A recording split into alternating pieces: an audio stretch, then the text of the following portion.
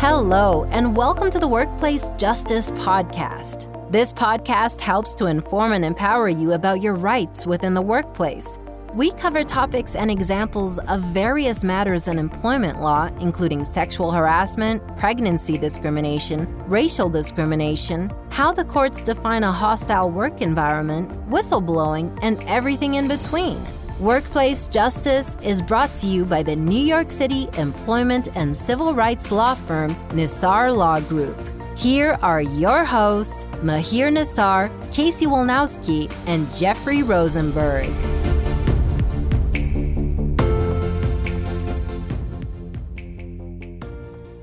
Hello, and thank you for listening to the Workplace Justice Podcast. I'm your host, Mahir Nassar, and today we have a special guest.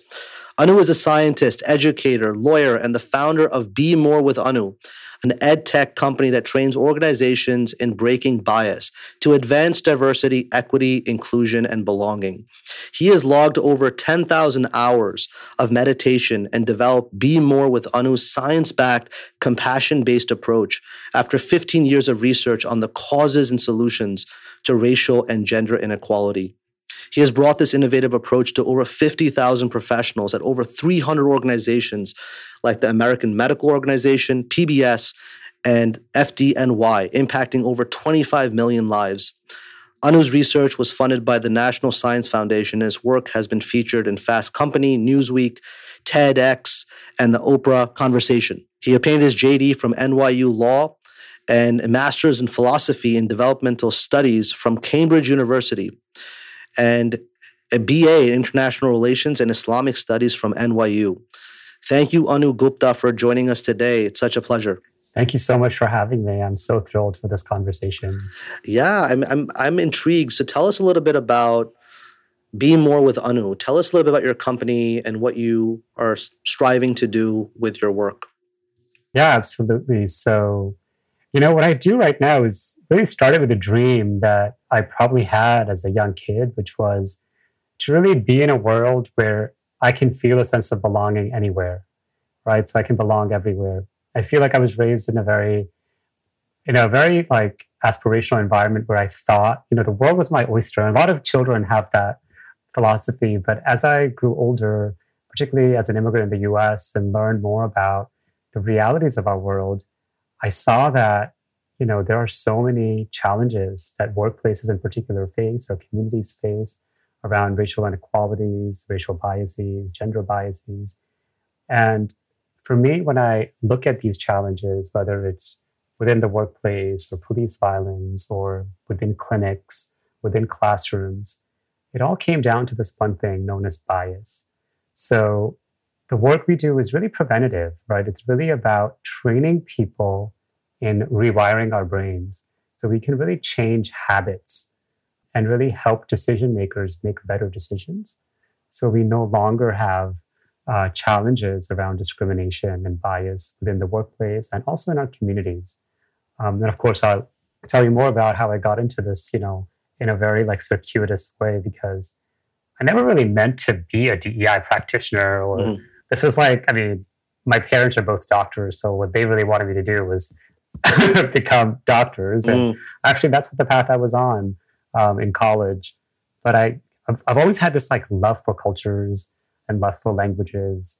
So in college, I dropped pre-med and became an Islamic studies major because I was just really curious about this culture. It was like the heyday of 9/11. Oftentimes, because of the way I look, I was perceived to be Muslim. I experienced Islamophobia, even though I'm not Muslim, which is so strange, right? So I was always curious, but what is this about? And the more I learned, the more fascinated I became that at the end of the day, we're all the same organism. We're all interconnected. We're part of the same species. So what is causing the divide? What is causing the polarization? Why the hatred? And then what can I do with my time, my efforts, the gifts that I have in order to be a force for good, be a force for building bridges? And this work, as you know, is ever more important now. So, yeah. Yeah. Wow. Well, that's wonderful. And so in terms of just kind of talking about Islamophobia, and you brought it up in terms of what you were perceived, I guess, to be a Muslim, obviously following 9/11, many people especially those that were brown or had beards that may look like they are from the Middle East, would, or if somebody was wearing a hijab or whatever religious head covering, that they would face a lot of animosity and hate. Yeah. Where do you think, I mean, outside of obviously the mainstream media and the narratives that are being placed, where do you think that people really start to formulate these thoughts about seeing people in such a negative way? Yeah, it's such a great question. And, I just, even in my mind, I have that first experience of experiencing bias in this way, like implanted in my mind, even though I've done so much healing and work around this and therapy and God knows what else. But it was actually in the 12th grade. It was probably a few weeks after 9/11 had happened. And I was just went to school in New York City, Brooklyn, New York, very diverse. And just going to class and hearing from behind someone call out to me, "Hey, Osama, go back to your country." And at first I was a little shocked because I was like, wait, that can't be me, right? I'm not Muslim. I'm not from Yemen. And, because I had this nuanced experience. But then I looked around, I was like, oh, wow, this is directed at me. And that's when I realized, oh, this is really not about facts. This is not about, humanism. It's really about othering. Yeah. And as you pointed out, the media has a huge role in shaping the way people and we as human beings perceive and see one another. So for me, I'll give you an example. So I grew up again in the US, but one of the only ways many Americans perceived Indians and people from South Asia was Indiana Jones, Temple of the Doom. So my family is vegetarian for their cultural and religious reasons. And of course, we grow up revering life. But a lot of people that I interacted with in my early childhood here thought that we ate monkey brains. Because there's a scene in the movie. Scene from, yeah. And I'm like, oh, wow, this is so interesting. This is the power of the media. Yeah. And the challenge is that those stereotypes, that misinformation isn't being corrected by our education system, by our parents, by our places of worship. So as a result, the human beings that are receiving this information are really, that's the data set they have to see someone who looks like me. Right. Must have that. So that's where it kind of begins. But I think for me, the amazing thing is, so I'll go into how I got started in this work in a second, but we as human beings have a plastic brain. There's this incredible thing known as neuroplasticity, which is our ability as human beings to rewire our brain. So just as these stereotypes, we've learned these stereotypes and it's kind of become conditioned in our brains, we can unlearn them. And it's not, of course, it's a practice that requires ongoing engagement, just as we brush our teeth or go to sleep every night. But it doesn't have to be like years and years of arduous work. Actually, it takes 3 to 8 weeks to build a new habit. So for me, that's where the hope comes from, particularly from neuroscience and contemplative science. Yeah. You bring up a lot of different great points about how that scene from Indiana Jones and to some extent we see how our movies and our different character depictions and how they showcase certain people from certain parts of the world in these stereotypical ways, and how that becomes, the mainstream thought process when you see someone from that region, that's the only way that people will see you. Like it's the only thing that they see of you. And so, and nowadays, a lot more conversations are taking place as you may be aware and know. How do we kind of get to a point where we're able to provide more accountability for people, where these conversations are not occurring in a way that people feel comfortable to ask the questions, to engage and break these biases? And I think I use words that are from your course. So tell us about breaking biases. Yeah. So let me give you a little bit of a backstory. So the way I came to this work, so basically before going to law school, I was basically working in international development and international human rights working mostly in Southeast Asia, like countries like Myanmar, South Korea, Malaysia, on issues of gender equity and education. And that's what took me to do my graduate work at Cambridge. So I was kind of thinking about big systems and wanted to become an international human rights lawyer. But it was in law school that, while volunteering for a few student groups like Prisoners' Rights Education Project, there was a suspension representation clinic where we were representing kids that were being suspended from school in a court-like setting. And of course, every one of my clients at the time that I was advocating for were Black children. In the courtrooms, when I would go and basically observe hearings, whether they were sentencing hearings or probation hearings, the defendant boxes were pretty much exclusively Black people. And if they weren't Black, they were definitely poor or closer to being Black, as Black Latinos or Black, darker skinned Asians, or people that are kind of similar to them in their backgrounds. So for me, I was like, at one point, I was like, the racial disparity was so stark. I was like, am I crazy, or am I just seeing this over and over again?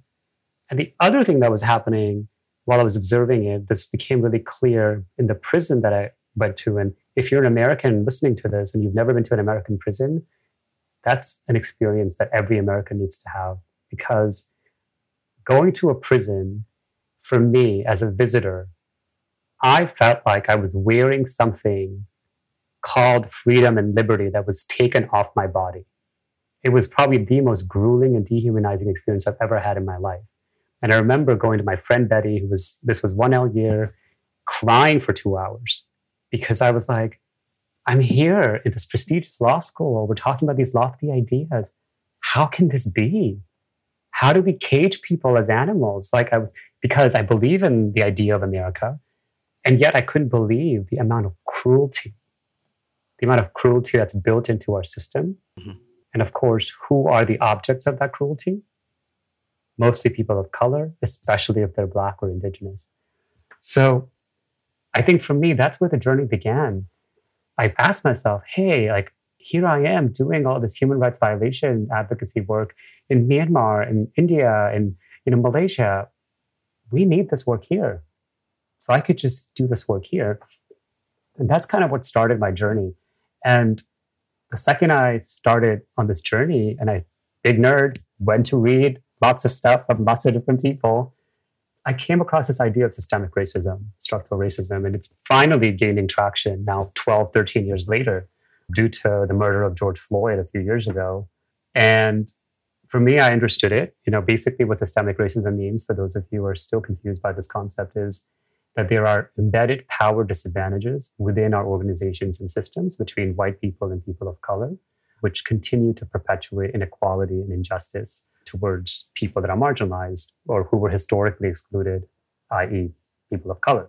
Great. I get it theoretically. We look at the media, we look at, our profession of law, we look at medicine, we look at our college professors. Of course, most people in leadership are white. There are embedded disparities. The question for me was well, what do we do about it?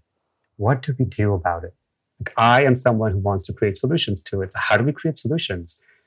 And that's where I was I don't know, people were just they were dumbfounded. Scholars, academics, anywhere I would go to, they were some people would be as radical as we have to burn down the system. And that approach can be very appealing to people, because they're oh my gosh, there's been slavery, there's been genocide, there's all these Japanese internment, so many awful things that we have yet to acknowledge and reconcile. But as someone who's worked internationally, right, burning down the system doesn't work. What happened in Cambodia is really real. The death fields of Cambodia, where they basically killed every doctor, every scientist, every writer, and the impact of that still occurs to this day. That's not what we need. We don't need more bloodshed. What we need is more healing and reconciliation. So that was kind of the hint. So after law school, I undertook a study to really be able to define and describe systemic racism without using the word racism. Because, when we use the word racism, we often use, systemic racism, we use the word racism to define it. So I was well, can I describe this without this thing? Because there's no one definition of racism across the board. And then, after doing the research, we identified 4 components. lack of resources. So lack of resource, something as simple as safe green parks, public transportation, pretty much absent in communities of color. Then presence of trauma. So these are not just like police presence that's disproportionate, but things like toxic waste sites, landfills placed in communities of color, or Native American reservations. Then we have institutional policies, these policies that are racially neutral, but enforced in a very discriminatory manner. So like no one says that you have to stop and frisk Black people, but that's what happens. Right. Right? And then the fourth component was bias, unconscious bias and conscious bias. So that was the study, that was the research. And for a couple of years after law school, I was like, oh my gosh, we've kind of like discovered the holy grail. We can talk about this in a way that's intelligent, that kind of points to the research. But as I was working on this and was engaged in a lot of field work, so actually engaged with communities that are impacted by this, whether they're Indigenous communities or Black communities in the South, across the country, what I kept on hearing was, this is great. This is, again, another academic paper you'll publish and maybe acquire a lot of fame for yourself and write a bunch of books. We need solutions.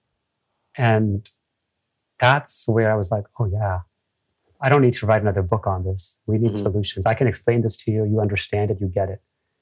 And that's where I was like, well, if this is what systemic racism is with these four components, where can we start? So when you think of lack of resources, presence of trauma, and policies, those are results of a lot of people making decisions together, whether they're in organizations, governments, businesses, nonprofits, philanthropy. But bias is something each one of us has control and power over because it resides within individuals. And it's when these biases are shared with people, we create those policies that impact many people. So I was like, oh, this is where I got to start. We got to start with breaking bias. Right. And incidentally, at that time, 30 years of research had shown that we can measure bias, and there are interventions to break bias, 5 tools that I call PRISM. So I was like, okay, let's begin training the people in these tools so we can actually break bias to drive behavior change, and then to really create this opening for creating more diverse, equitable, inclusive workplaces and communities. And it doesn't have to be something that's like, oh my gosh, we have to wait for another 100, 200 years before, things shift. It's like, no, give me 8 weeks of your time. But you have to give me the time. You have to do the work, right? Yeah. There's one other aspect that I actually came across, how I actually came across you was I really liked, I think it was on Twitter, where you had posted something about diversity, equity, inclusion, and with an emphasis on belonging. And so when I saw that, I really felt like belonging is such a powerful feeling. And for somebody to be in an environment, to have that sense of belonging is so important for them to feel concluded, to feel like there's a fair environment, that they have equal opportunity. So how did you, I guess in some sense, how do we cater to some extent through your processes and breaking bias, cater to that feeling of belonging, that belief that they belong? Yeah. Well, I want to ask you something actually before I respond is, what does belonging feel like for you?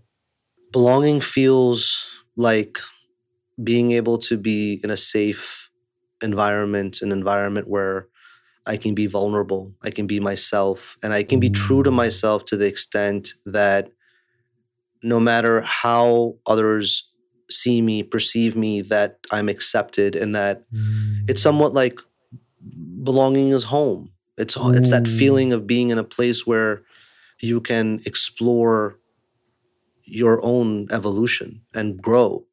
So I guess that's kind of what I would feel belonging means to me. I just think it's such a beautiful, beautiful definition. I really like that because I wanted to ask that because everyone who's listening, maybe not using the same words, they would express belonging in a similar way, that feeling of home. Yeah. A feeling where I'm safe, where I'm not being judged. And for me, that's what it is. Belonging, the way I define it, is being able to express and being celebrated for one's identities without posing any threat or danger to oneself. Celebrated is huge. Celebrated. Right? Yeah. Yeah. Like, I mean, imagine being a Muslim trans woman. Yeah. Right? Yeah. You know, not just being accepted for their expression, but being celebrated. Hey, you are a representation of human creativity and human genius, just as everyone else is. Right? Yeah. So, and that's where belonging really comes in. And for me, belonging is the aspiration. That's what we're trying to move towards. But if before we can get to belonging, we have to get to DEI. Yeah, we do. And this is where your work comes in, right? Yeah. Yeah. Well, most of my work is more on accountability. Yeah. And I think in many ways, when we talk about the concept of breaking bias, and I guess you were kind of going into the prism and the 5 things that you recognize. You want to tell us a little bit about that in terms of how you identify biases within a workplace or an environment in general? Yeah, for sure. So like, it really depends on the workplace we're in, but there's just so much documented research that shows that unconscious bias, so implicit bias, is kind of the cause of discrimination and inequality in our society beyond a reasonable doubt. So that's a very high standard, you know, and as lawyers, we understand that. And what that really means is if you think about in the healthcare setting, patients with darker skin are professionally given lower doses of pain medication. And we have research that has shown that, you know, medical practitioners, doctors and nurses have an unconscious belief that darker skin can withstand more pain. So how these unconscious associations are influencing that decision. So when we think about health equity or health disparities, those micro decisions that are not intentionally malevolent, right? They're not, but because of how our brains have been trained and how we're responding to this external stimuli, we're making day-to-day decisions that have a huge impact, not just socially when it comes to equity, but financially. You know, the Kellogg Foundation did a study in 2013 and then revised it in 2018 that showed that our economy would save or earn $2 additional trillion annually without racial bias. $2 trillion. And for me, it's like, oh my gosh, what can we do with that much more? That's many more resources, right? So much more. So, but then back to your question about how does it come up in the workplace? Well, a lot of it comes back in the way we communicate with one another. Huge, right?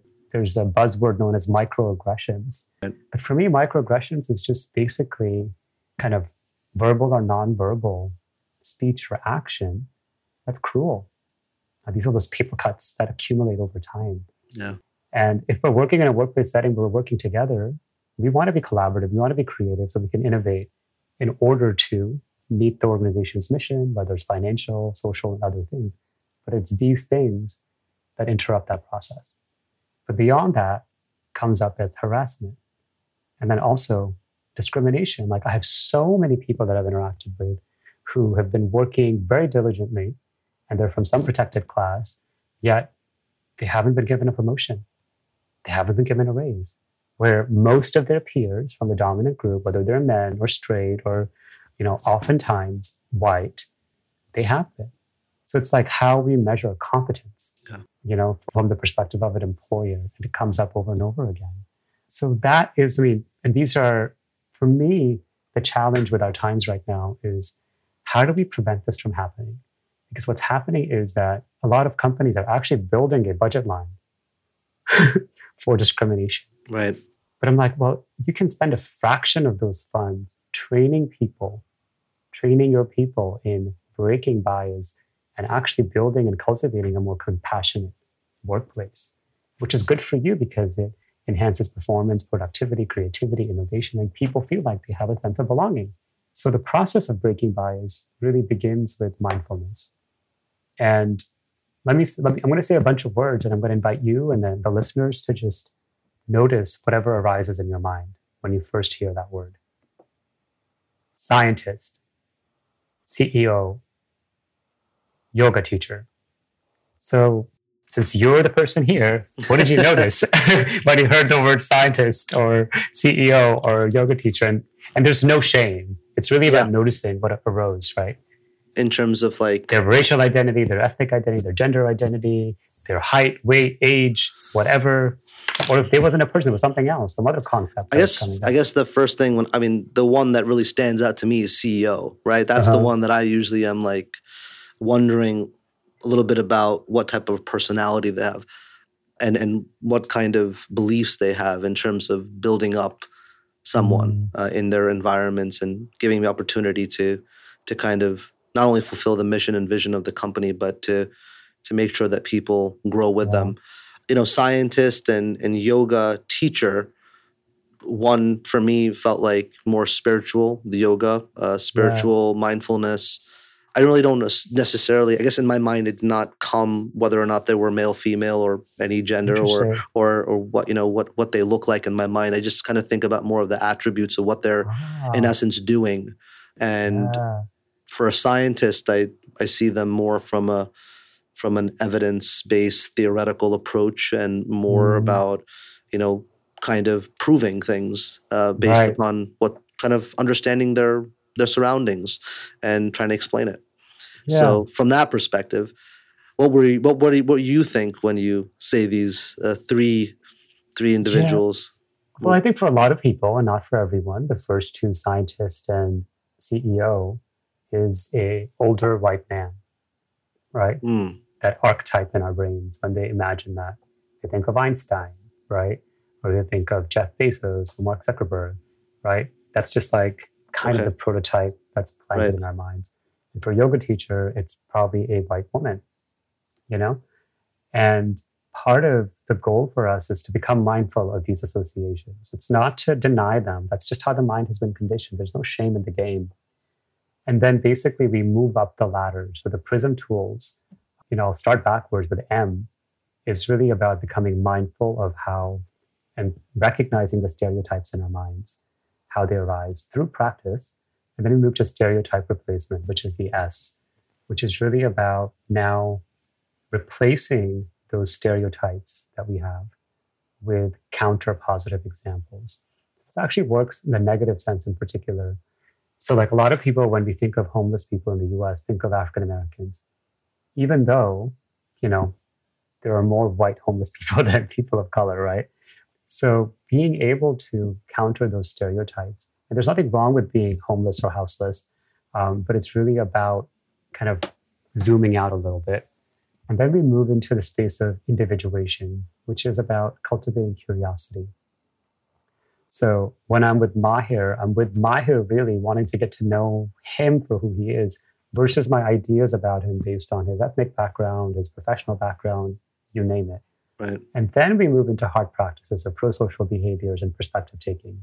That's the R and the P. And that's what a lot of folks, particularly at Stanford Medical School, have been studying for decades, how practices of cultivation, of compassion, of joy, of altruism can actually change behavior. And these are the types of things that a lot of tech companies have also been innovating around at LinkedIn and other places. Cultivation of compassion, which also supports reduction of anxiety, reduction of stress and depression. So all these well-being things actually apply in the bias context. Because when you perceive discrimination or actually experience discrimination or bias, it affects your well-being immediately. Right? So what we do is really training people to heal from that and then eventually be able to actually create company cultures where when such challenges arise, they can be addressed as opposed to, again, shame, blame, guilt, and leading to these massive PR debacles, litigation challenges and whatnot. Yeah. And so I guess from the perspective of, obviously as employment discrimination lawyers, one of the focuses and I guess what we try to do is really, like I said in the beginning, seek accountability. And accountability for not only for the individual that has gone through these challenges of experiencing, the discrimination that they've gone through, but also the accountability to kind of help change things by catering to asking the questions getting those questions answered as to why, what happened, who did what. Mhm. And a lot of times, I guess maybe perhaps a lot of, like I think you also mentioned, a lot of your work is preventative. Our work in many ways is after the fact, Reactive, right? Yeah. reactive, But and it's really important, right? It's really important to give people a sense of agency and power, what you're doing. yeah, it's empowering. I think Yeah, it's really empowering for people to know, and I think it's healing to has know to that be.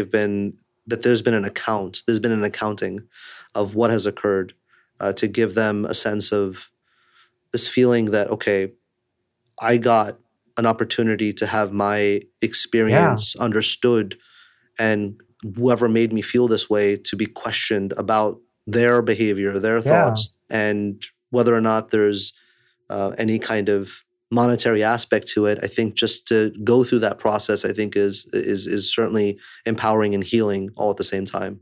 I mean, you may not see yourself this way, but I see employment lawyers like yourself in particular who are doing anti-discrimination work really carrying on the legacy of civil rights because it was the core that enabled, Black people, immigrants, Japanese Americans in some way to have some sort of reparations and restitution for the daily indignities and the oppression they experienced, Yeah. right? So women and other protected classes, right, since the 70s. So I think that is so true. But I feel that our systems, we're so interdependent and we have evolved significantly since the 60s. So we need now to really transform our cultures altogether and really purify it of all this toxicity. Mm-hmm. And I feel that employment lawyers will always be in business forever, as long as there are people, right?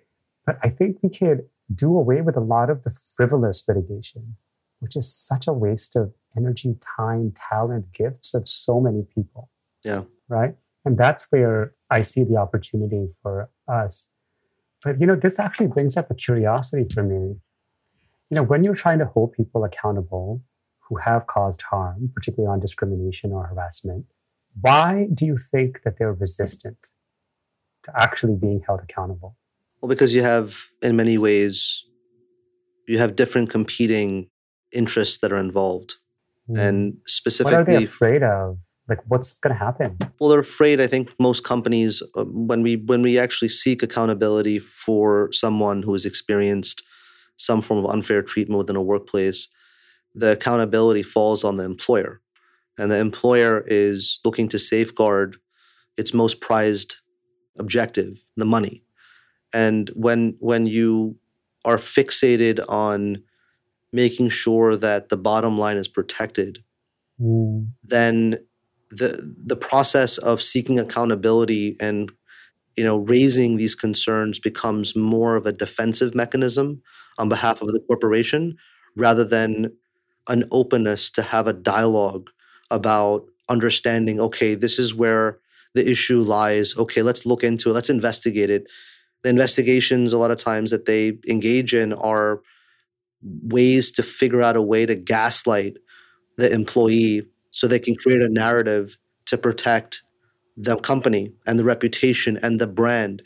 So that's what we're up against. We're up against that type of process, and I think this is why it's so important that people such as yourself and others that are involved in DI efforts are kind of catering to and nurturing environments that are open to really starting to implement these DEI efforts, right? We just had a podcast that was released recently with Professor Joan Williams, who talks about implicit bias from a very research-oriented way, and she's written many books about it. And she talks about how it needs to be viewed as another system within a business, that $8 billion is being spent on DEI efforts, but there's really little to show for it.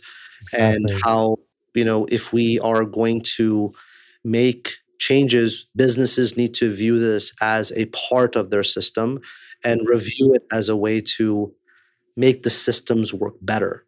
So I think that's the challenge, I think, that we as employment lawyers see, but recognize that, okay, that there's a lot of people that are on the ground that are working to prevent and change cultures from within.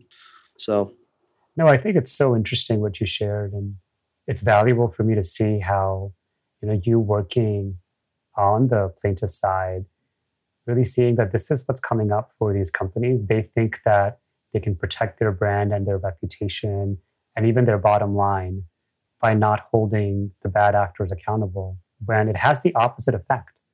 Tesla, most recently, I don't know how many hundreds of millions of dollars they had to settle with. Google, they had a full-on strike. I don't know how many billions of dollars they lost, but it's just, so I think that part of it is like what I sense, and I don't have, having worked with, over 300 companies, I feel like the resistance really comes from fear amongst the decision makers that somehow they're wrong. I don't know what you think about it, but I'll give you an example. So I don't know if you remember that Aziz Ansari story from a few years ago when he was accused of sexual harassment, of date rape. And and I read all the details, and he was incredibly defensive and all sorts of things, and basically hid out for a few years. And of course, the story was, not a full case of, sexual harassment, because there was various other factors. Like, I don't know, I wasn't there, I wasn't the woman who was impacted by this, but I believe her story.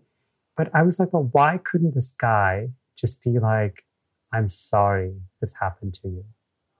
I'm sorry that I got drunk and misbehaved, and I want to make it up to you. I want to repair the harm, and let's do it in a way that can model for other men that this type of thing never happens again. And I'm like, if he did that, wouldn't he save a lot more money? Wouldn't he build more reputational capital? Wouldn't he build his brand? And on the same time, become an advocate? So for me, it's like, well, why didn't he do that? And why did the people that are advising him not encouraging him to do that? Because that's what we need. And here's a man of color, one of the rare Muslim public celebrities in our country that's very well known and respected.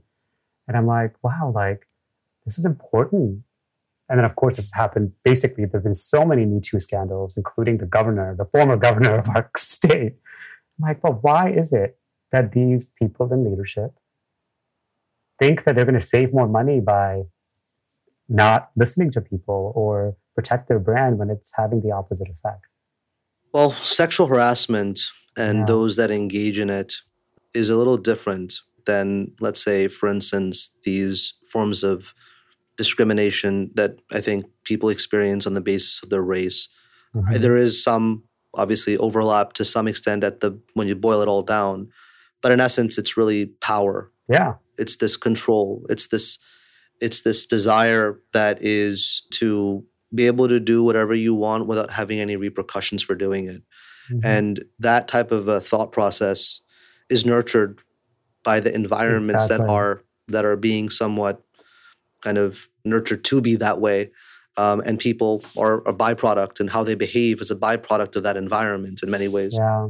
So I think fear certainly, plays a role. I mean, certainly a fear of being held accountable, fear of losing face, fear of, like brand reputation, all these things I think certainly play into it.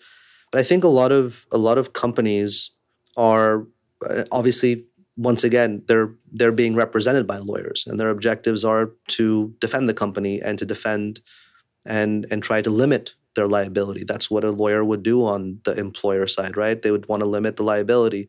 And how better to do that than to make sure that they create and cater to a defense that can demonstrate how whatever the individual is complaining about is simply not substantiated, right? The key word being substantiated.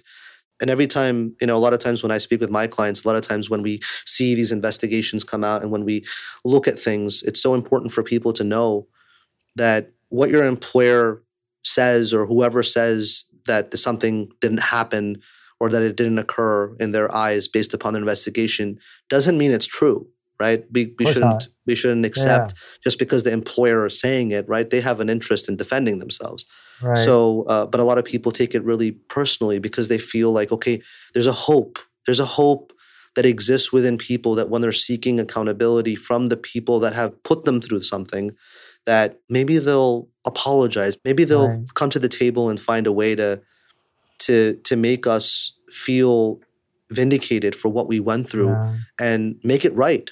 And unfortunately, there are some instances where it happens, and it usually happens where the individuals that are involved are like repeat offenders, and then the company's like, oh my God, like this is something that we got to look into because this is something that we can't even defend at this point. Sure. So it's definitely a challenge.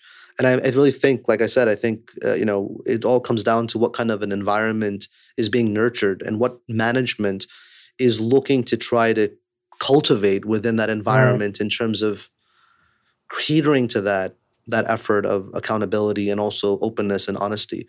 That I think in many ways is something that's somewhat not really nurtured, not just in companies, but I think generally in this country anymore. A country, yeah. That's kind of the shift that's taking place, I see, with what's happened in the last couple of, last decade in particular, is that people are demanding more accountability within organizations and also company cultures that are not as hierarchical, where people can have a sense of agency and power and not be abused, because that was the norm prior to the civil rights era, right? You had to be a one kind of person to have all the power.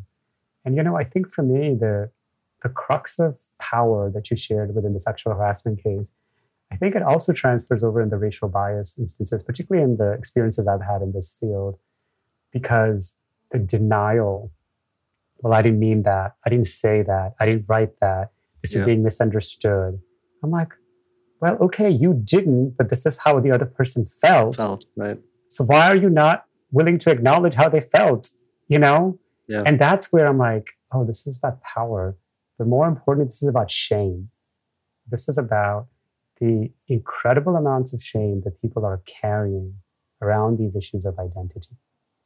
And for me, this is why, one of my mentors around this work has been Brian Stevenson, who I learned from in NYU Law School. And this is where we have to really practice more compassion, what he calls mercy. And the crux of these challenges around discrimination is really a spiritual crisis. It's like an existential crisis that people have to look at themselves every day and be like, hey, am I causing harm? And if I've caused harm, can I repair the harm? And that unwillingness to do that in positions of power, and unfortunately with the leadership we've seen in our politics and business over the last couple of years, is creating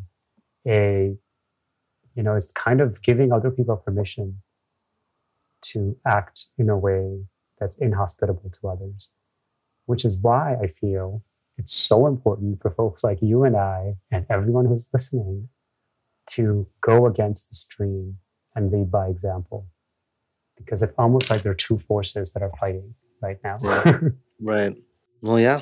Well, listen, Anu, it's been amazing. I loved our conversation. We've touched upon a lot of different topics, and I think ultimately we've definitely touched upon them in a manner where I hope the listeners find value and recognize the opportunity that exists about catering to a better world. I think that at the end of all of this is really focused on making a better world for everyone that's in it. For 7 generations to come. Yes. Well, Anu, thank you so much for taking out the time today. Yes. I deeply appreciate it. For everybody that's listening, definitely check out Anu's website, bemorewithanu.com, and learn more about his company and what he does. I know that you can also check out within the information within the podcast more on his social, and definitely like and follow him. He is inspirational and he's doing phenomenal work, and everyone that's doing something that's good for society should always be supported. So thank you, Anu, for all of your hard work. Thank you so much for having me, Mahir. Pleasure. Take care. Bye-bye. Thanks for joining us today on the Workplace Justice Podcast. Loved this episode? Leave us a review and tell us what you think about our show. If you haven't subscribed yet, head over to iTunes or your favorite podcast listening app to subscribe to our show so you'll never miss a new episode. Need help? Talk to an employment lawyer today. Visit our website at nisarlaw.com or call 212-600-9534 for your free case evaluation. See you in the next episode.